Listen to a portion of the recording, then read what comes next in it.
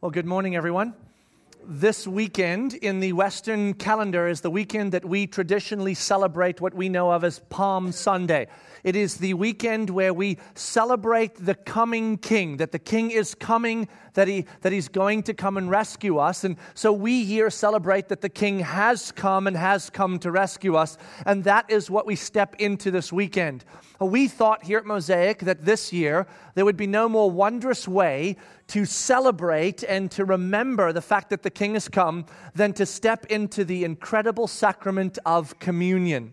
Here at Mosaic Church, as you may know, we have communion available every single week in the back at the tables for those who choose to worship through communion on a weekly basis. But then we also, on a semi-frequent basis, kind of take a step out of whatever series we're in, whatever journey we're on in through the Scriptures, and we stop to reflect on the incredible sacrament of communion, what it means, why it's here, what its power is, or what its purpose is, what its beauty is. And that's exactly what we're going to do this weekend, is to stop and to step deeply into the sacrament of communion and really unpack and discover and explore the wonder of communion. Now, I will tell you, communion at face value seems pretty simple, right? I mean, you've got the juice or the wine, and you've got the bread. You've got the Last Supper involved. You've got Jesus saying, "Remember me." And so in many ways, it's a fairly simple sacrament in terms of how it works and what it does.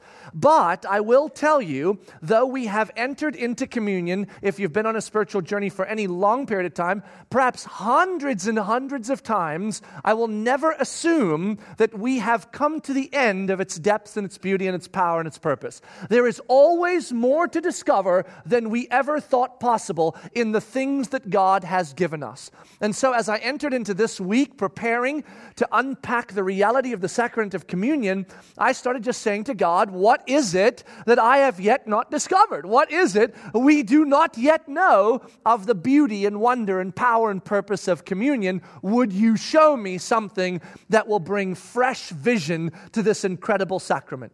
And then, as God tends to do, it happened, right? I love when particular stories unfold before me and God goes, pay attention.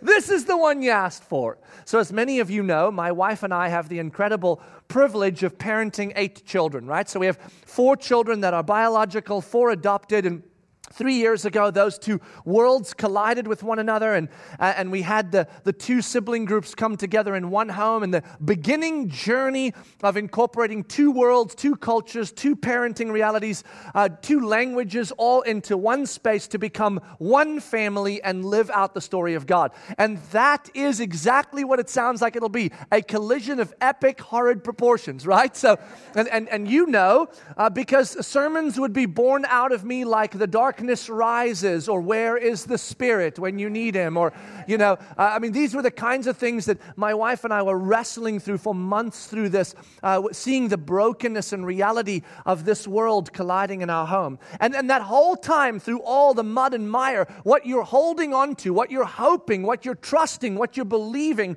is that in this mud, the seeds that are yet unseen are germinating and will produce beauty in time. I've shared with you in messages that I drive down Highway 27 back in the months earlier, and I would be shouting in my car, "You better make this good!" Right? Shouting at God like, I'm just saying, this is wow, right? And then so as you wait and you watch for that fruit to be born, when it comes, it is an extraordinary thing to see. So this week, my wife was out of town for a couple of days and went to some time in Colorado for just some interaction with God and spent some time with a friend there. So I was with the kids, and one afternoon I was getting ready to get dinner ready, and Fitzsimti, my 15-year-old daughter, comes into the kitchen and she says, "Dad, can I talk to you?" And I go, "Sure, honey, I'm just right here. Go ahead and talk." She goes, No. I need to talk to you outside. And that's big, right? I mean, when your 15-year-old daughter comes and says, "I need to talk to you outside," you're like, well, what have I done, right? And so she comes in, I go, "Okay, just give me a minute." I finish up. We go out into the garage, and I'm standing in the garage for a minute, and this is what she says to me. She says, "Dad, would you call the principal of my school?" So that's an interesting way to start a sentence, right? She goes to Family Christian School in Winter Garden, and it's a awesome little private school, but but it's big enough that there's a bunch of kids there and small enough that you kind of know everybody. She goes, would you call the principal of my school and would you ask her if I could speak to all the students? If I could speak to the whole school. This is my 15-year-old daughter, Fitzsimty, and language is almost perfect for her now, but she still feels the insecurity of the broken English that she's working through. And so I look at her and I'm thinking to myself, have you ever had that happen? Your teenage 15-year-old coming in like, I need to speak to the whole school. Can you talk to the principal? So I look at her and I go, Fitzsimty, why do you want to speak to the whole school? I mean, public speaking is not on her top list, right? And she looks at me unapologetically, immediately, and she says to me, oh, no. I don't want to speak to the school. I'm very scared. But I must speak to the school because there is something I need to tell them. And I've tried to push it away. And I've tried to ignore it. But I cannot sleep at night, she says to me. I cannot sleep at night. It is in me and I must tell them. And I'm standing in my garage and I'm watching the creator and sustainer of the universe speak to my 15-year-old daughter and tell her deep and important things that she must tell others. And I'm like, is this really happening? This is incredible. So I say to her, do you know what's happening? I mean, God is speaking to you. And when God tells you something that deep that you need to tell others, then you need to do it. I will absolutely call your principal. And she says to me, what if she says no? And I said, honey, I'm calling her. She will not say no. That's not going to happen. So don't worry. We'll get you speaking to the school. So I said to her, listen, why don't you go write this down? Because Dad's not good at a lot of things, but this particular thing I'm pretty good at. And so I can help you to say what you want to say in a way that it's going to come across. So you go write it down. So she writes it down and works on it. She brings it to me. Here's what she wrote down, right? I mean, in so many words, she starts her little speech and she says, have any of you ever left this country? That's how she starts. She says, I have. And then she goes into this incredible description of how important it is that we are grateful for what we have. Because we have things we cannot imagine. And if you've never left this country, you don't even know how good you have it, she says. And then she tells a story of when she was little and she was in the orphanage in Oxum, and she would leave with some of her friends and go to the churches in Oxum, and there'd be all these people around the churches at the fences without limbs and legs and lame and blind, and they would be begging, but nobody was there to help them. And she talks in this little message about how she has learned about God in extraordinary ways, and even learning about God here is something so different than there, and how grateful we must be for what we have. And she's compelled to tell them, be grateful. You have no idea what you have. I do. And this is her little speech. And I'm reading this and I'm like, wow. See, what compels a 15-year-old teenage girl with broken English in a world where she should be feeling insecure to step up and say, I must speak to my school, when she is really a quiet person in the background, not the front kind of, I'm going to do this. What compels her? I'll tell you what compels her. She remembers. She remembers. She remembers the life she came from, what she saw there, what she knew there, what she observed there. And she sees the life she is in now. And the difference between the one she was part of and the one she is part of has emerged in clarity for her. And in the clarity of the difference between the one she had and the one she has, that clarity has birthed in her a gratitude for what God is doing in her life. We have seen the fruit of that gratitude even in our home. The relational dynamics between her and Brooke and I are just expanding beautifully, and her attitude, her demeanor, everything is just shaped over the last few months in extraordinary ways, and now I know why. Because she is coming awake to what she remembers and seeing what she has, and she's going, wow! And then out of that gratitude, as she observes the rest of the world and what they do not yet know, she's compelled to go and tell them. Does that sound familiar? This is the gospel story. This is how the gospel works, right? You and I are traveling through life like every other human being. We are, as Solomon would put it, chasing after the wind. Why? Because at a certain point in our human history, humanity was created by God in the person of Adam and Eve in the Garden of Eden for extraordinary purposes. We were created to have an intimate relationship with God with no obstacle, knowing fully His love and His protection and His authority and His destiny for us and engaging with Him in absolute intimacy. All we would know the rest of our existence would be life and light and freedom.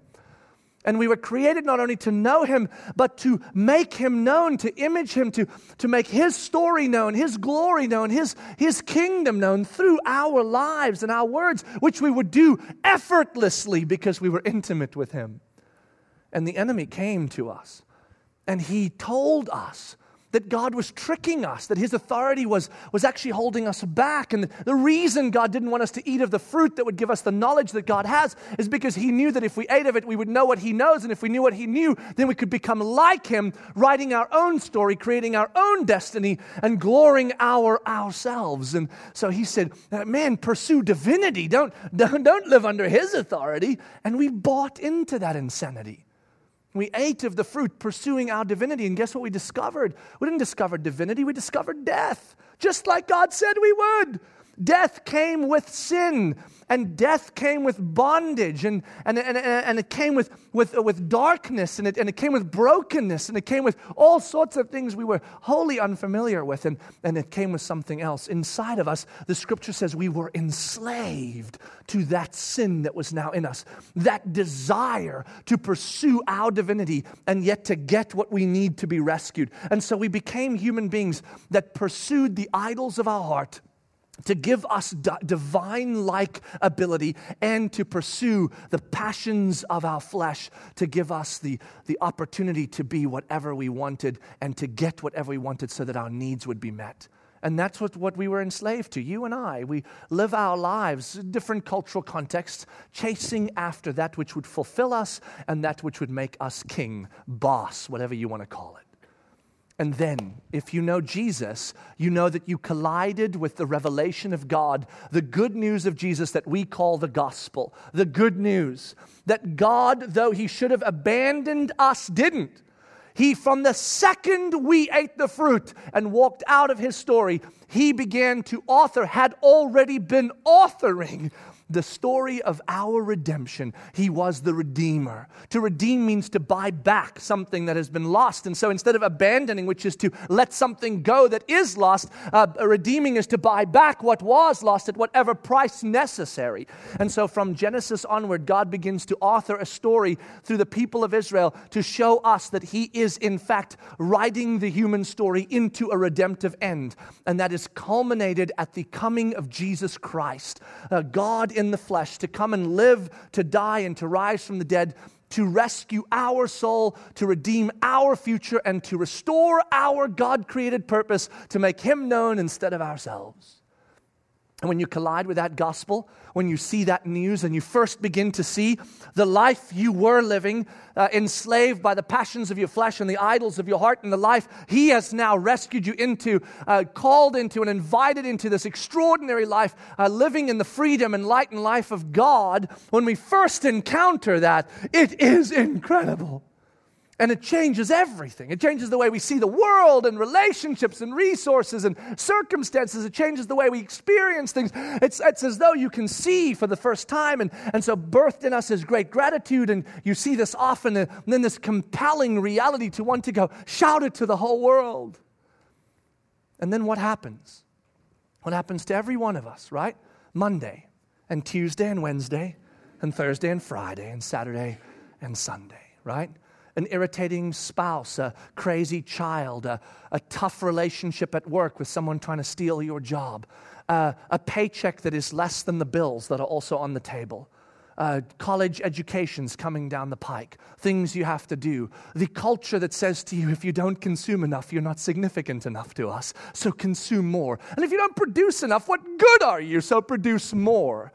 And so we are driven day in and day out by these realities. And before you know it, in the hustle and bustle of our lives, that beautiful revelation that we received starts diminishing. the memory of it fading. Yes, we know we're saved. Yes, we know we're going to heaven. Yes, we know He loves us no matter what. And so we are secure in that beautiful recognition that no matter what, I get to be with God because Jesus died. But that becomes this distant hope for some future reality. When I die, then I will be with God. For now, I got to survive Tuesday. And then in that, we begin to forget. We begin to forget the gospel and where we were. And we begin to be enticed back into the same idols and passions of the flesh that used to enslave us. They don't get to enslave us anymore, but we give ourselves over to them. We go, and we walk back in, and they become big to us, and we begin to feel the things we used to feel, things that were so wrong but now sort of feel right again, because we're slowly forgetting. And then, as we forget, one day we find ourselves looking around and going, I essentially live my life the same way I did before I knew the gospel. Yes, I still have Jesus, and yes, He still saved my soul. But at the end of the day, I'm playing in the same sandbox, not because I'm enslaved here, but because this is where I found myself, because I've forgotten. This is every one of your story and mine. And this is what Jesus knew would happen. Jesus knew this was coming. He knew this is how He functioned. And so He did something extraordinary. At the very end of His life on planet Earth, in fact, the very last night before He was going to go and suffer and be crucified and die to redeem our stories and to rise from the dead, He gathered the boys in a room to tell them some important things. And the most important thing He wanted to tell them in that room was something that has become one of the greatest gifts we have to this day in our journey with intimacy with God. Grab your Bibles, if you will, and turn to the book of Luke. Luke chapter 22. If you're using one of the Bibles that we provide, that's going to be on page 573. 573, Luke chapter 22. If you're using a smart device or your own Bible, go to Luke 22. In Luke chapter 22, it says in verse 7 these words, Then came the day of unleavened bread, on which the Passover lamb had to be sacrificed. So Jesus sent Peter and John, saying, Go and prepare the Passover for us, that we may eat it. So there's a meal that's about to happen. Jesus tells them to prepare it. They don't know this is His last night. He does. They go and prepare the meal. Jump to 14. Here's what it says. And when the hour came, He reclined at the table, and the apostles with Him. And He said to them, I have earnestly desired to eat this Passover with you before I suffer. I love that sentence. Do you see what Jesus is telling them? Guys, you have no idea how long I have waited for this meal. I have earnestly desired to be sitting at this table with you, as though Jesus knew what was coming and knew what had to be done. And of course, we know He did. And so here He says, all this time, brothers, you have no idea how I've longed to sit at this table with you at this meal, because at this meal, some things are going to be given you that are going to become critical in your journey onward from here, right? It is at this meal that He again tells them about His suffering and death, and that He's going to have to leave them. And so He's preparing them for what life will look like in intimacy with Him without His physical presence with them. Take a look what He says. And He says this, verse 16, For I tell you, I will not eat it until it is fulfilled in the kingdom of God. And He took a cup, and when He had given thanks, He said, Take this and divide it among yourselves. So they divide the cup. For I tell you, that from now on I will not drink of the fruit of the vine until the kingdom of God comes.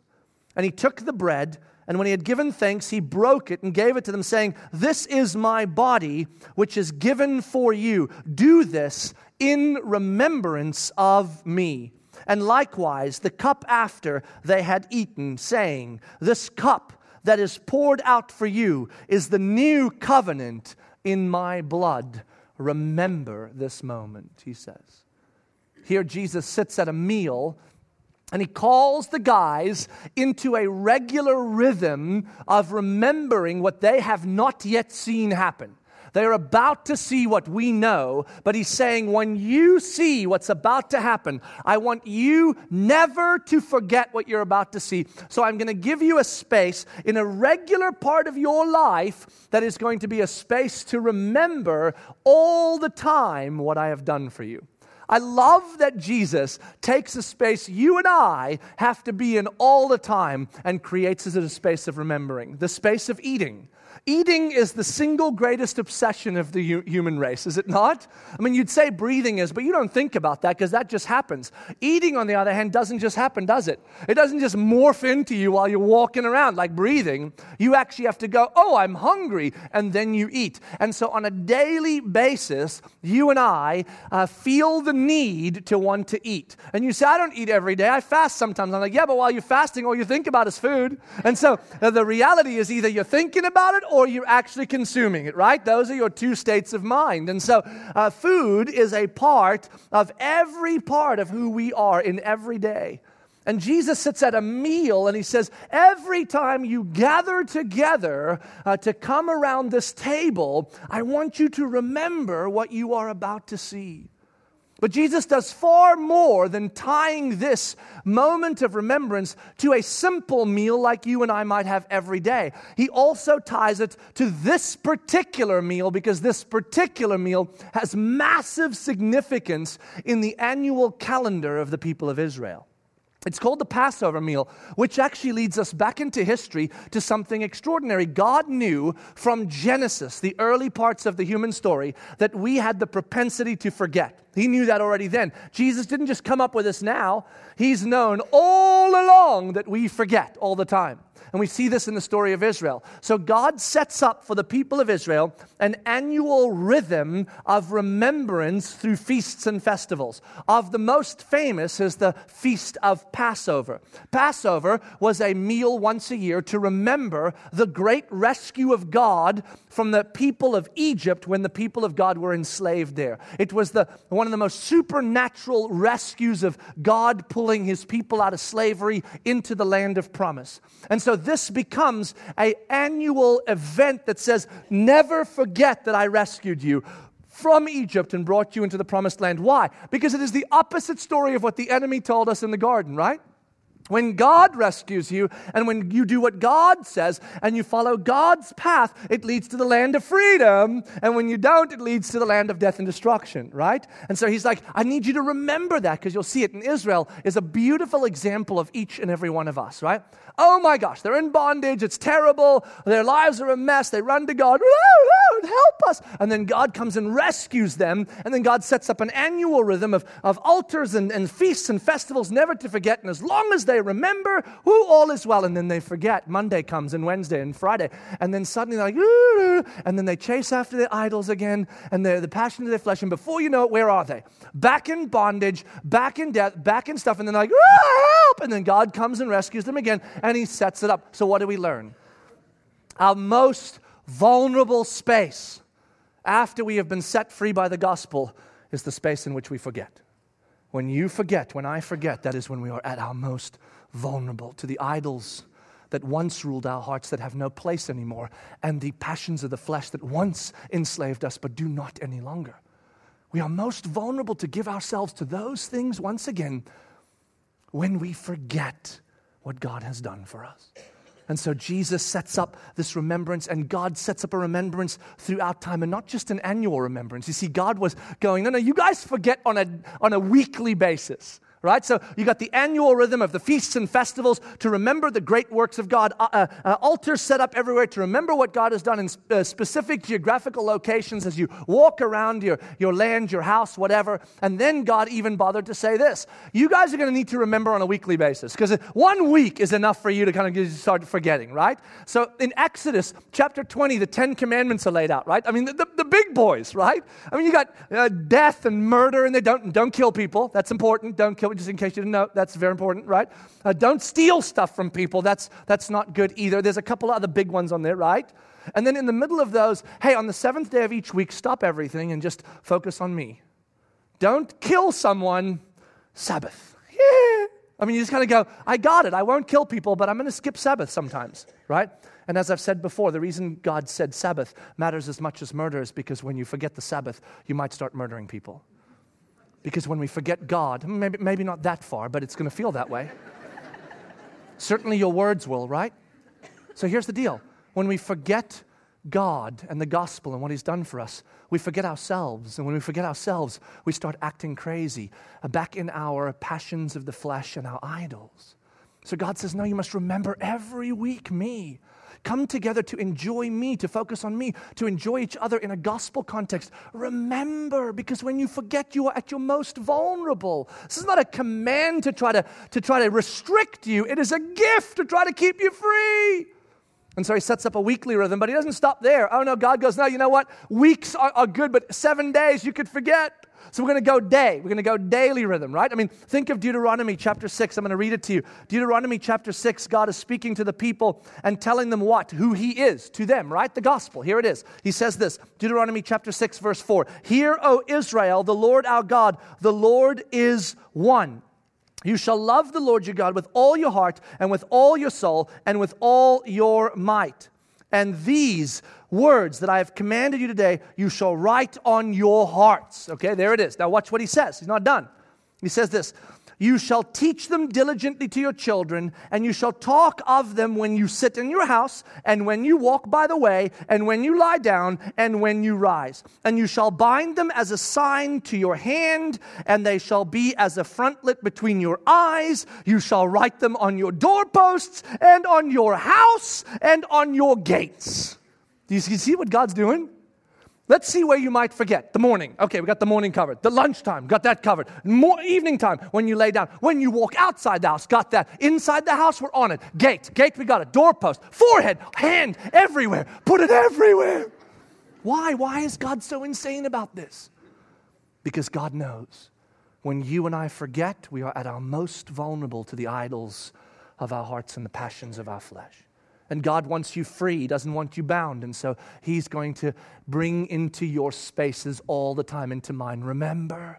And what Jesus does at the Last Supper is masterfully and wondrously. He pulls into one space both the big annual rhythm of the Passover to say, from now on, when you remember the big rescue of God from Egypt out, that was but a shadow of what I am about to do. That was the foreshadowing of the great rescue of humanity. I rescued a nation, now I'm rescuing the human story.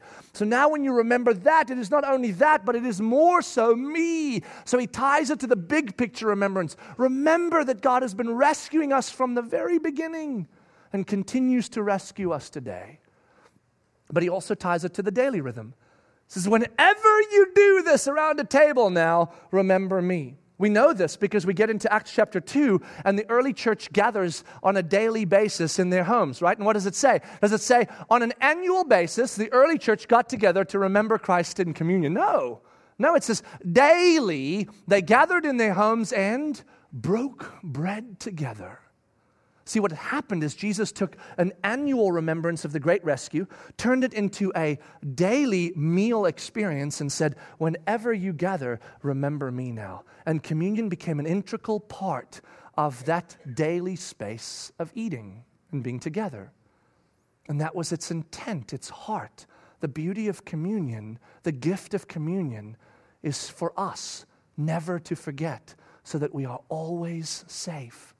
Because when we remember what God has done for us and is doing for us and will do for us, and we remember who we once were and who we can be when we forget, the gap between the two births in us awe and gratitude, which causes us to live differently, which compels us to share the good news. Does that sound like Fitzsimty's story?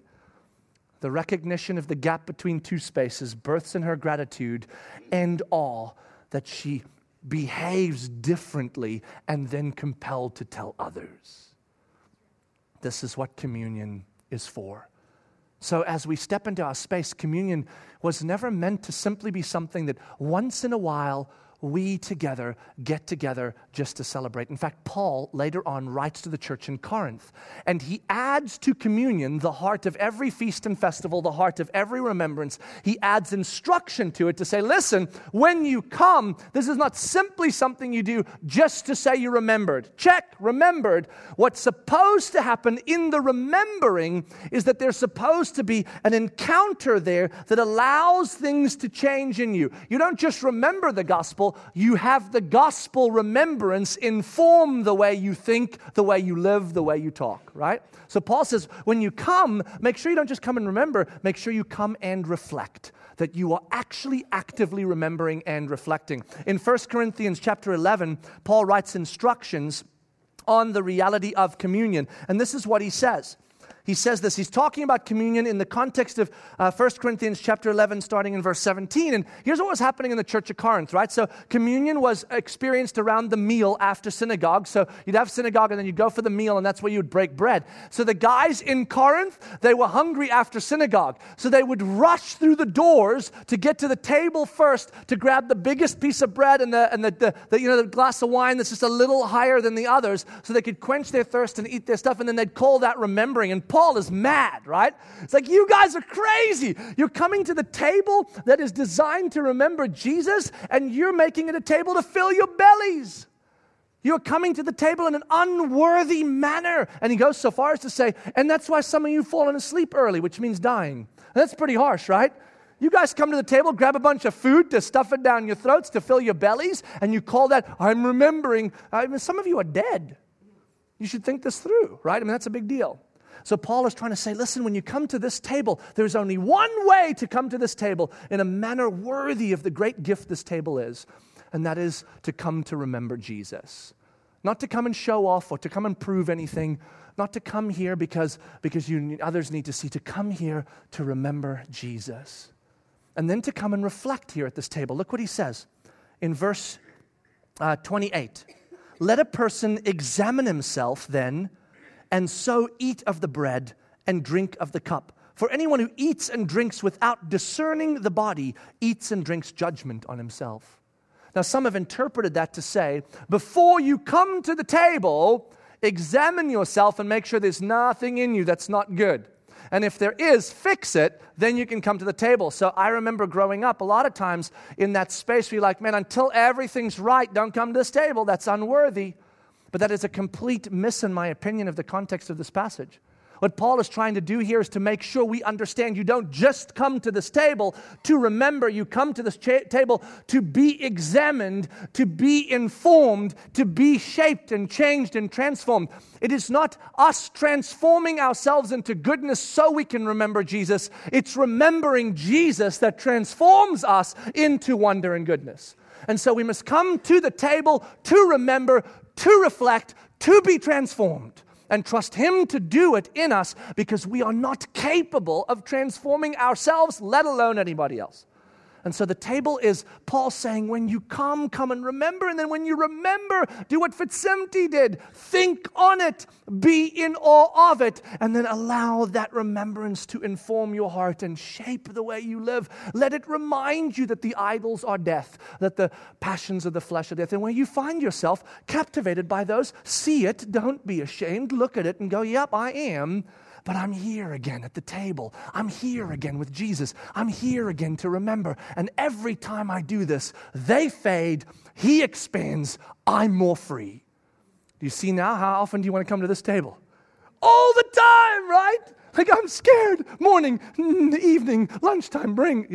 It's this beautiful space where you're like, I just never want to forget, never, ever, ever want to forget.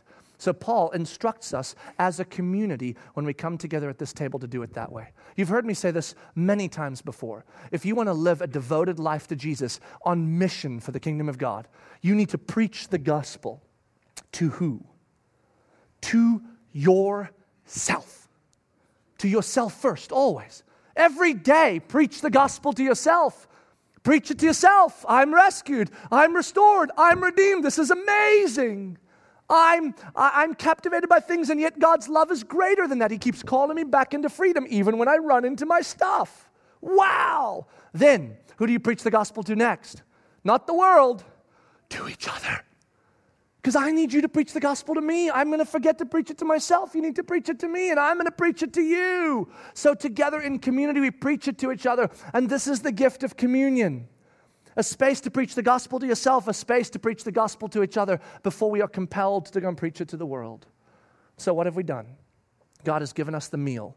The heart of communion is to remember. So what I started doing a few months ago, I started thinking to myself, if communion, the heart of the sacrament, is to remember, how can I integrate that into my daily rhythm?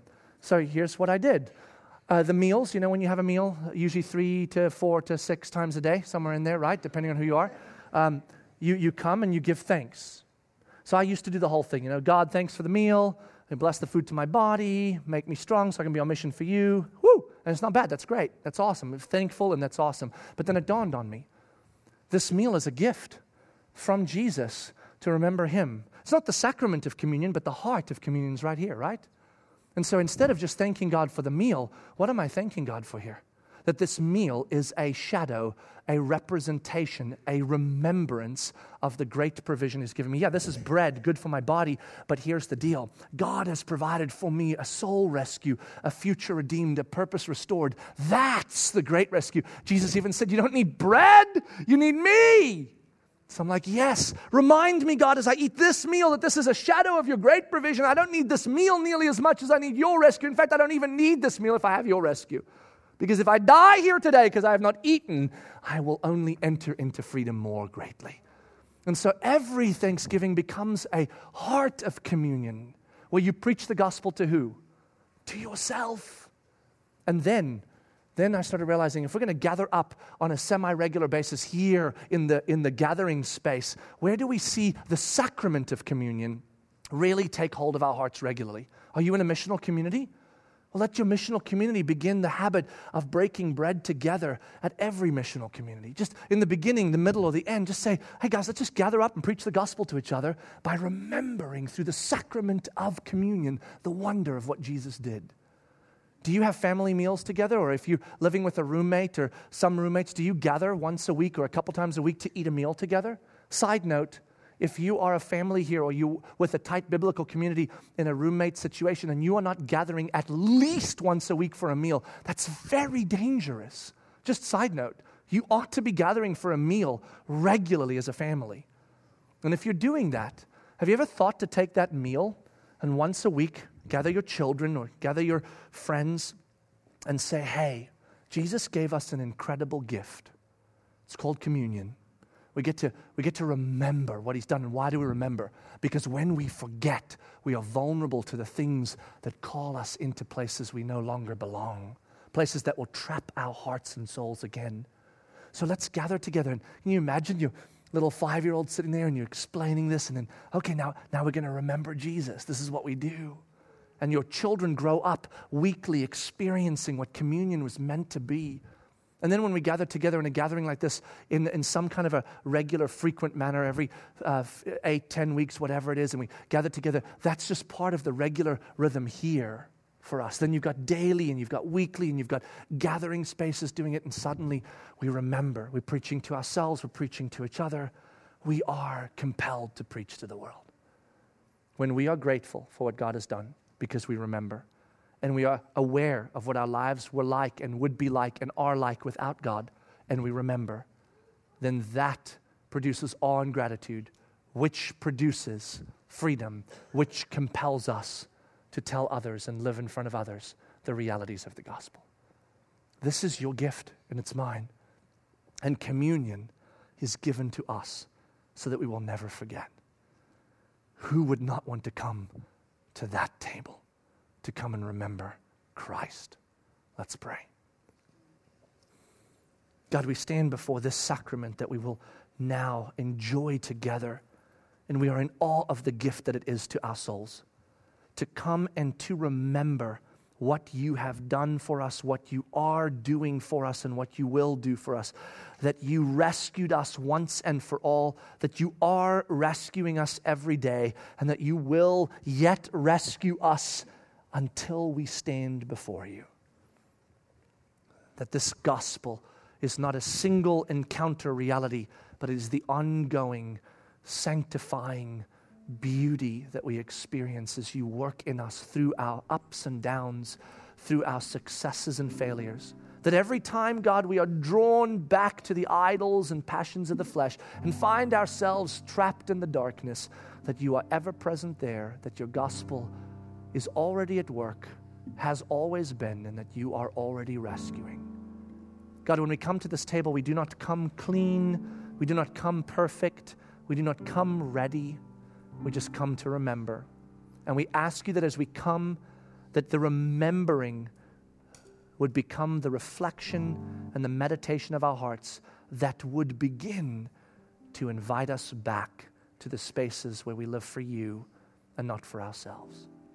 That which is in us that is still dark difficult, that is still binding and enticing, may this table become the space that in part begins to remind us that you have already finished our story, and it's already beautiful. So we should just live waiting and discovering that, trusting you to transform. May this table become a beautiful and free space for us as we remember you. We pray in Jesus' name. Amen.